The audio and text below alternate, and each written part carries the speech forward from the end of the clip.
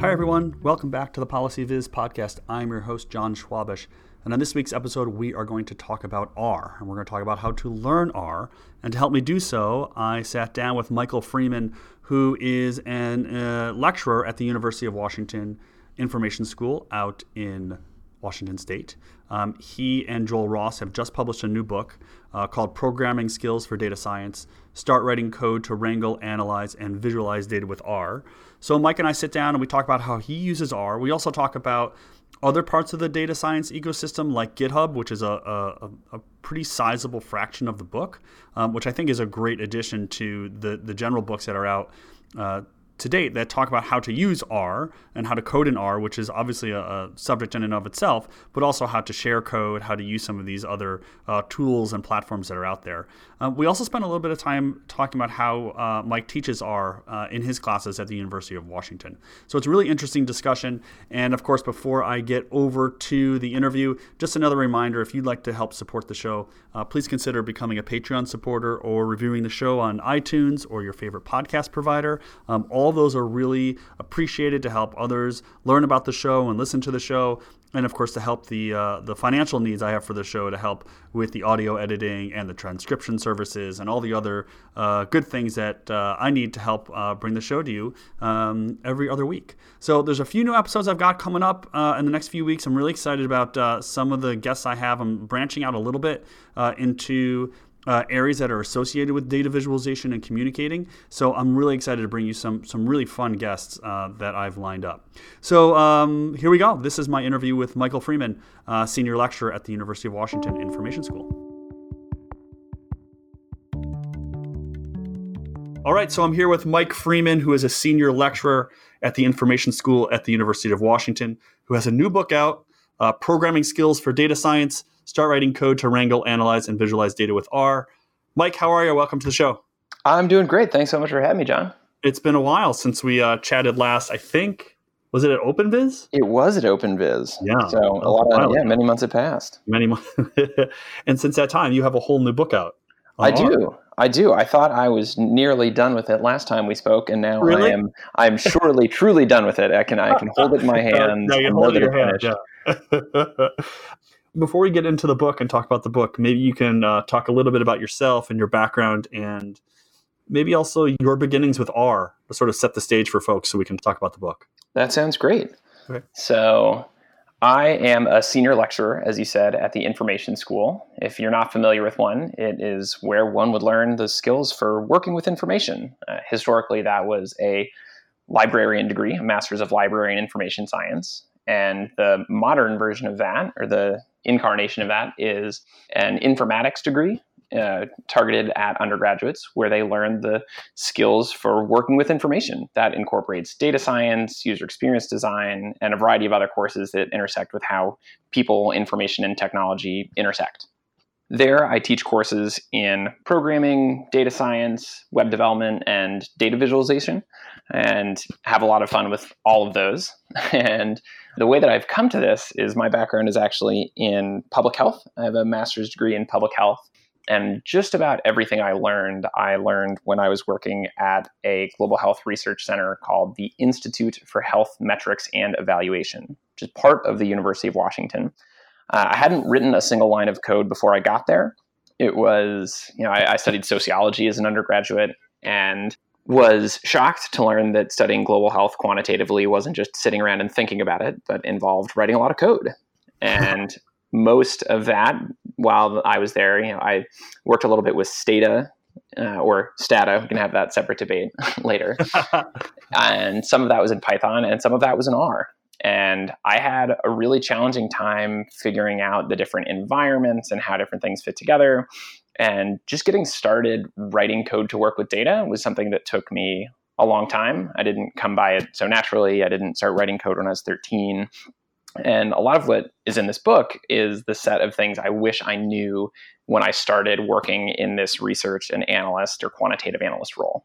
Mm-hmm. So before we go on, I want to make sure that folks know that you co-authored this book with Joel Ross. Yes. So let's make sure we give him props. So he's also at the Information School? Yes. So Joel Ross is also a senior lecturer at the Information School. Couldn't be with us on the show today, but he is a fabulous instructor and writer, really great educator, and it was truly a delight to work with him. Coincidentally, went to the same undergraduate college, Colorado College, though we weren't there at the same time. Oh, wow. But we really enjoyed working together on this book, and I usually point to some of the better sections as the ones that he put together.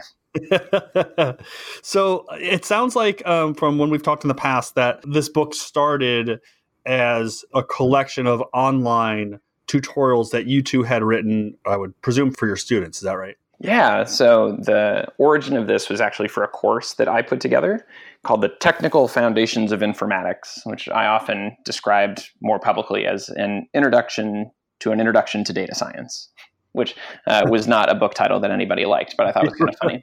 Yeah.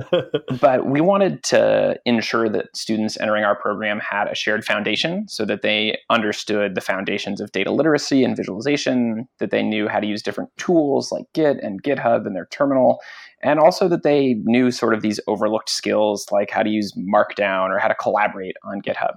So we wanted to have that foundation. Now we put about 1,000 students a year through that course. But we also wanted to bring this to people that weren't going to study informatics independently, but might do something like minor in informatics and study political science or study sociology. And that has been some of the most interesting cases. Now I have students that come to me and say, hey, I'm an international affairs student, and I just made a FOIA request for all of the deportations by ICE. And how do I work with this data? I think that is an excellent candidate for these skills to programmatically interact with it and generate some really compelling resources using that information. Yeah, absolutely. So let's talk about the book. So where does this book, in your view, fit in with the existing library of R books that are out there? I mean, there's a ton of them. We're not going to list them. But where does this fit? What sort of gaps in the literature did you guys identify as saying, there's certain holes this book can fill? That's a great question, because there are a lot of great R resources, and we sure wouldn't have gone through all of the painstaking process of writing a book if we didn't think it was worthwhile. So I think there are a few things that make this distinct. It's an introductory book, so it isn't anything that people need any background. It also has a combination of skills. Like, we really believe that if you're going to start writing code to work with data, you have to know how to keep track of that code, and you have to be familiar with the tools for navigating your computer, and you need to know how to collaborate writing code. Oh. And I don't just mean emailing a file back and forth with different, underscore final, underscore final, underscore new final at the end of the tag, right? Underscore final V2. Right. Or new final. And is that the newer final or whatever? All caps, yeah. Right. Yeah. And I think we dug into a lot of the pain points, right? And I'm teaching 150 students right now using this book, and the biggest pain point, installing stuff on your computer, right? Handling different types of errors that arise. So we wanted to cover those skills. We also wanted to have a little bit of the conceptual work in there. So we have a chapter on understanding data, different types of data structures, different types of ways that data gets generated through surveys and through sensors. We have a similar chapter on designing data visualizations, which isn't about writing the code, though that's the focus of most of the other chapters, but brings in some of those best practices and principles so that when you are writing the code, you're generating something that is influential and clear and effective. Right. It also doesn't go into a lot of the statistical side. So we didn't want to focus this, say, on statisticians or machine learning. We think of these as the skills that underlie those different fields, because as we know, 90% of doing data science is data wrangling and the other 10% is complaining about it. Right. I do want to get into a couple of things about the book that I find that are particularly interesting. The GitHub section, the R Markdown section, that I think aren't really in a lot of the other books. But before we do that, you were talking about teaching your 150 or so odd students. And I've been talking with people a lot lately about learning code. I basically learned R like 2 months ago after putting it off for a long time. And there's a great book for you. There's a guy here, Aaron Williams, who's Urban's R leader, basically. And I said, Aaron, these MOOCs aren't working for me. I don't have the 6 weeks to sit down and do them. So he sat down with me for 2 full days, and we just did this R learning sprint. And that really worked for me. So I'm building up to this question of, when you are teaching your students R, what are some of the strategies you use so that they can overcome some of these challenges? Like you said, installing is a big hurdle for people. And I guess you can write here the steps, but does that work for everybody? Like, I found it really helpful to sit down with him and say, oh, okay, I don't know how to do this thing. Can you help me figure it out? Right? Like having someone next to you is really helpful. Absolutely. So the book doesn't do everything, right? No, And right. we can have, we have a bunch of exercises and their solutions online, and those are publicly available for anyone. So those are up on GitHub. Anyone can look through those. Some students really like to read the solution to something. Others like to work through it. But it comes down to having a variety of different techniques. In a 2-hour class session, maybe half of that students are actively writing code, and myself and a group of TAs are walking around and sitting next to students and troubleshooting, and also encouraging them to work with one another, right? If you have a question, particularly if you're like packed into the middle of a row, ask the person next to you.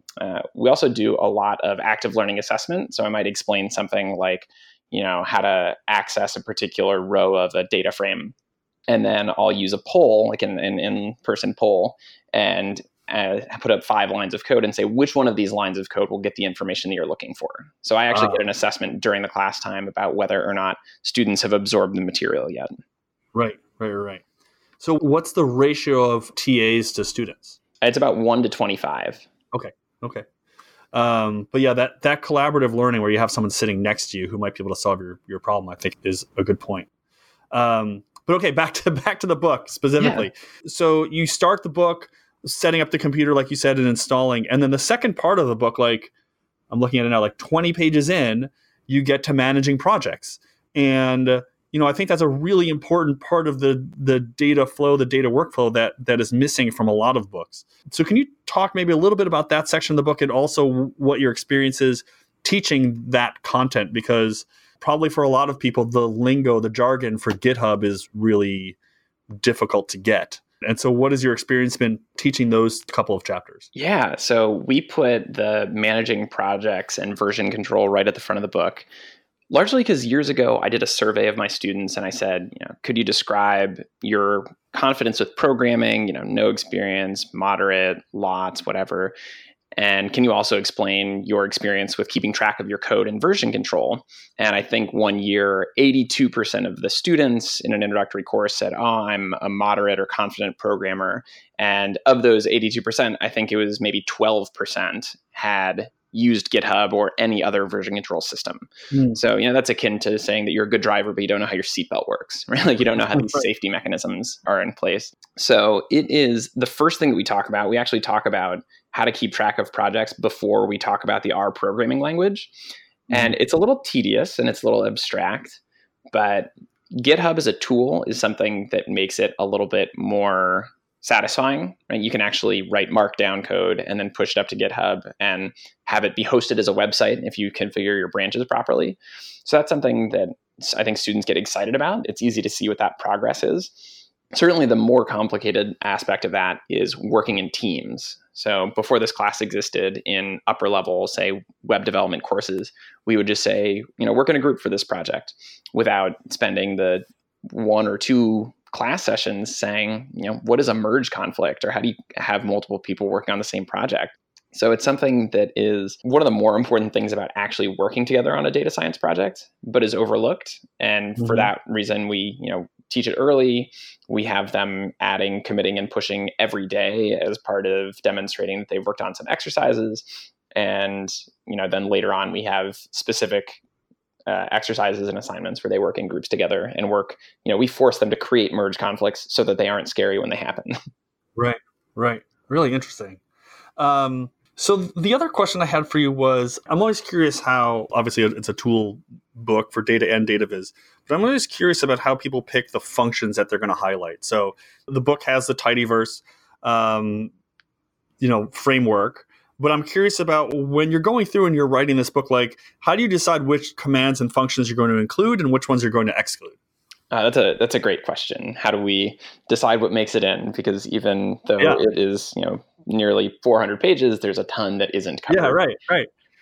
I think it came down to a couple things. One was just, what do we use a lot? right? If you sit down and you grab a data set and you want to do some analysis, make a report about it, make a variety of charts, what are the skills that you need to create that product at the end? And that often involves reshaping your data, which is why there's a tidier chapter. It isn't just because I think that gathering and spreading are like cool functions. There were ones that I used, and there are ones that are kind of conceptually difficult, right?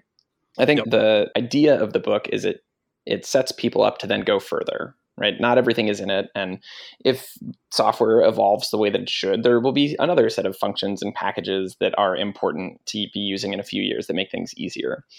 But the ones that we selected are really commonly used. You know, we would look around on blogs and Twitter and whatever else to see what people are using to solve problems. But the purpose of doing data science isn't to write code, right? It's to figure out answers to your questions. And these are the tools that we found most often helped us answer questions about really important things, you know, and we have these in action sections, maybe at the back of 6 of the chapters, that take a real data set and walk through whatever the cleaning challenge is and do it to try and surface really important patterns about anything from police violence to evictions in San Francisco to things, of course, that are more lighthearted, like finding good restaurants in Seattle. So there's a balance there, but we were selecting these things based on what we thought people needed to know to get the information that they were hoping to produce in the first place. Yeah. I mean, what I find really fascinating about the book is that unlike a lot of the other R books, and like you said, you're never going to be able to capture everything. So this isn't a knock on any of those other books either.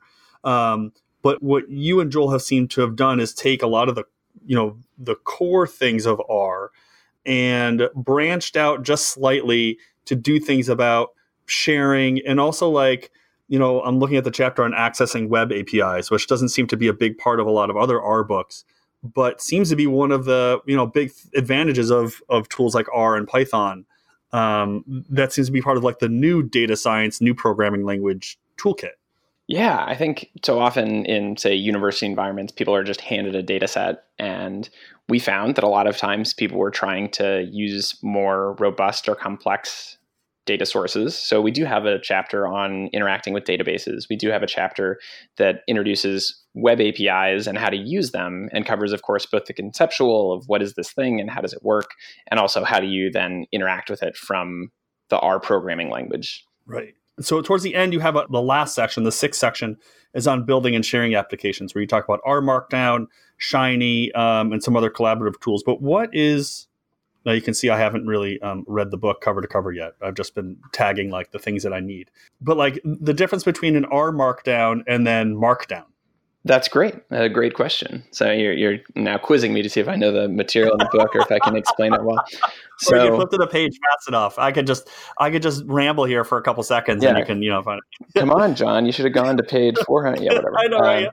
So R Markdown is awesome because it combines the easy to use syntax of Markdown with the ability to write R code in the middle of the document. So if you wanted to write a report on urbanization in Washington, D.C., or what's going to happen when Amazon joins your city, separate conversation, you could both have the writing that you would do and the headers and the images, but as your calculations change, you could actually inject those figures or numbers or charts based on the data. So you could start with basically a .rmd script where you could write everything in Markdown, but anytime you want to reference a value, you could actually reference an R variable that you'd created. And you could have these little chunks of R code that produce your plots or maps, and then you can compile that into something like a website, like a .html file. Mm-hmm. Do you think that is the future of publishing, especially technical books? I mean, we're seeing more and more of books, that are already written in Markdown or R Markdown. Is that do you think the future of, I guess, things coming together in the publishing world and the programming world and the open source world is having everything in a Markdown document before it actually gets into the hardcover paper version? That's a great question. So as you had referenced, we made a set of tutorials. Those are still online and publicly available and free at info201.github.io. So people can go read something that this book is based off of. Believe it or not, we wrote this entire book in R Markdown, and then instead of compiling it to a web document, compiled it to PDF, so that every time we had some sentence that said, the number of times that the word data appears in this book is 482, that was actually a variable, right? It was counting the number of times in the text. So it was something great for our interactions. We also did this all using Git and GitHub and version control, so we could both work on the book at the same time. And it's a great way to share information. I think a lot of what publishing a print book meant for us was it forced us to really polish it and really come up with excellent examples, right? No one wants to read a chapter based on an example of car engine sizes in 1976. Right? That's not interesting. Right. So we would go back and we would revise these and we would look at each state in the United States. What was the proportion that they went for the Democrat or the Republican for each national election? And correspondingly, we would, instead of having like weird diagrams that we made using Google Slides, we would have these, sort of professionally cleaned up and think through them more carefully. And that was, that's what makes this the next level up from the set of tutorials that we would have online. Right. So let me switch. I have two questions for you. We're going to do like love and hate. So let's start with the hate. So what do you hate most about R? Well, if I hated it, I'm always curious, because I've just, I'm like 2 months into my learning curve on R. So I'm curious, for someone who's been doing this for a while, like what's the thing that bugs you the most? That's a great question. I obviously like it enough to write a book about it, but you can't write a book about something and have universally positive emotions about it. As someone that has been using R for a number of years, honestly, the thing that I dislike most about it has nothing to do with the programming language and has everything to do with the question, why are you using the R language? It hasn't yet reached that level, particularly in like the software engineering community, of being recognized, like, oh, you wrote a book about data science. Why didn't you write it in Python? It's like, well, Python, I could have, right? Like, we could rewrite this book entirely in Python and work with the same data and achieve the same things. But I think R is easier to get started with because of R Studio and some of its, the tools within that IDE, and it's a lot more popular in the social sciences, right? Which is my background. So I think that is perhaps one of my biggest gripe about using R. Though, come to me next time I'm in the middle of a project and I'll complain about whatever error I'm getting and don't understand. Right. Well, it's interesting. There was a little Twitter thread a couple days ago, and the person will have to forgive me because I don't remember who it was, but it was an undergraduate student applying for PhD programs in economics and wanted to know they had learned R. And what else should they learn before applying? And someone said you should learn Stata because this is what all the researchers who are current senior researchers, that's what they use. And so if you're going to work for a senior researcher as a research assistant, you should know Stata. And that's interesting because where I am, it's the same sort of thing. The senior researchers, my background is in SAS and Stata, but there's obviously an evolution towards R. And so it'll be interesting, especially over the next 5 to 10 years, to see how things change and the programming tools that people use evolves. Yeah. And I think that focusing on free and open source tools is great. And also having that shared language maybe isn't necessary as you go into research or professional environments. I have a friend who's a professor who said, before in his undergrad, he got great at R, and then in his PhD program, he got great at Python. And now he's a professor and he's great at PowerPoint. Like, we don't necessarily need to have those same tools because you should be able to translate the types of things that you're trying to accomplish across different languages. Yeah, and I kind of feel like, Stata, SAS, and R, and SPSS, for example, like those seem all within, all clustered relatively close together. Like JavaScript and Python sort of seem, more object-oriented, further away from that core thing. And for me, being able to code in Stata, going to R was not a huge lift because they are similar. It's just a different syntax, but the philosophy is, somewhat similar. And so I agree. Just knowing how to code in general enables you to maybe flip back and forth between different languages, just learning different syntax. Totally. Okay, so you told me what you hate most about it, and you've already mentioned a few things that you like most about it. But is there a single thing that really is the thing you love most about R? When I'm using it, it is awesome to I really like the tidyverse is great. Like to use dplyr and ggplot2 to really expressively talk about what I'm doing, right? I'm like, oh, I'm actually selecting and filtering and arranging. Like these things are really, they make sense. They're intuitive. And that makes for a really great workflow, really easy to read code. The thing that I like about it the most in terms of teaching is the amount of progress that you can make in a quarter. Like, it is amazing to teach in this environment where you can start by talking about the basics of storing values in a variable, right? This is something that students have perhaps never encountered before, and end with this interactive web application where students have built a live website that is connected to an R session in which they can have interactive maps and multi-page websites, and all of that is generated using the R programming language. Mm-hmm. So that breadth of different types of work you can do has made it something that is both really great as a researcher, right, or as a professional, as someone working with data, but also as an instructor to say, hey, look, we're going to start in the first 2 weeks. You're going to be putting the things on the right side of this weird assignment operator into the thing on the left side, and we're going to be kind of particular about it. And in the end, you're going to take on data sets about where there are mass shootings in the United States, and you're going to create something that exposes these patterns that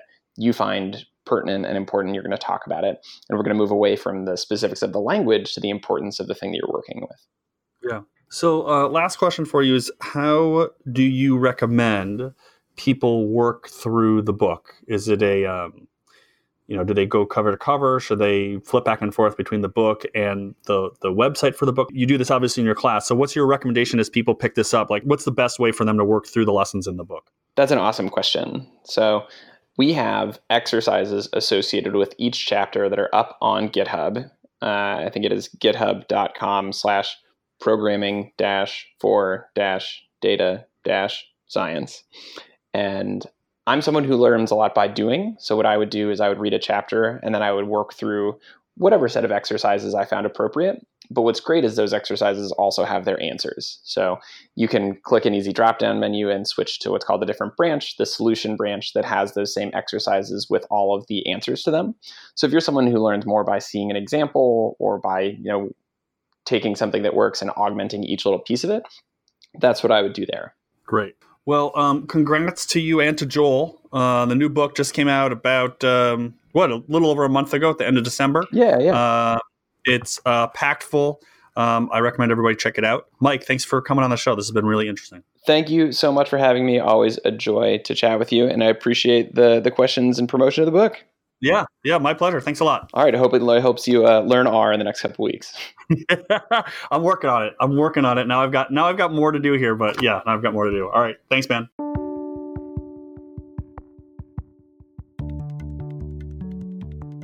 Thanks, everyone, for tuning in to this week's episode. I hope you enjoyed that. I hope you learned a lot. And I hope you'll check out Mike and Joel's new book. The link is on the episode show notes. You should really check it out. I've been making my way through it as I'm making my way through a few other R books as I'm trying to become better at R myself. So I hope you enjoyed this week's episode. So until next time, this has been the Policy Viz podcast. Thanks so much for listening.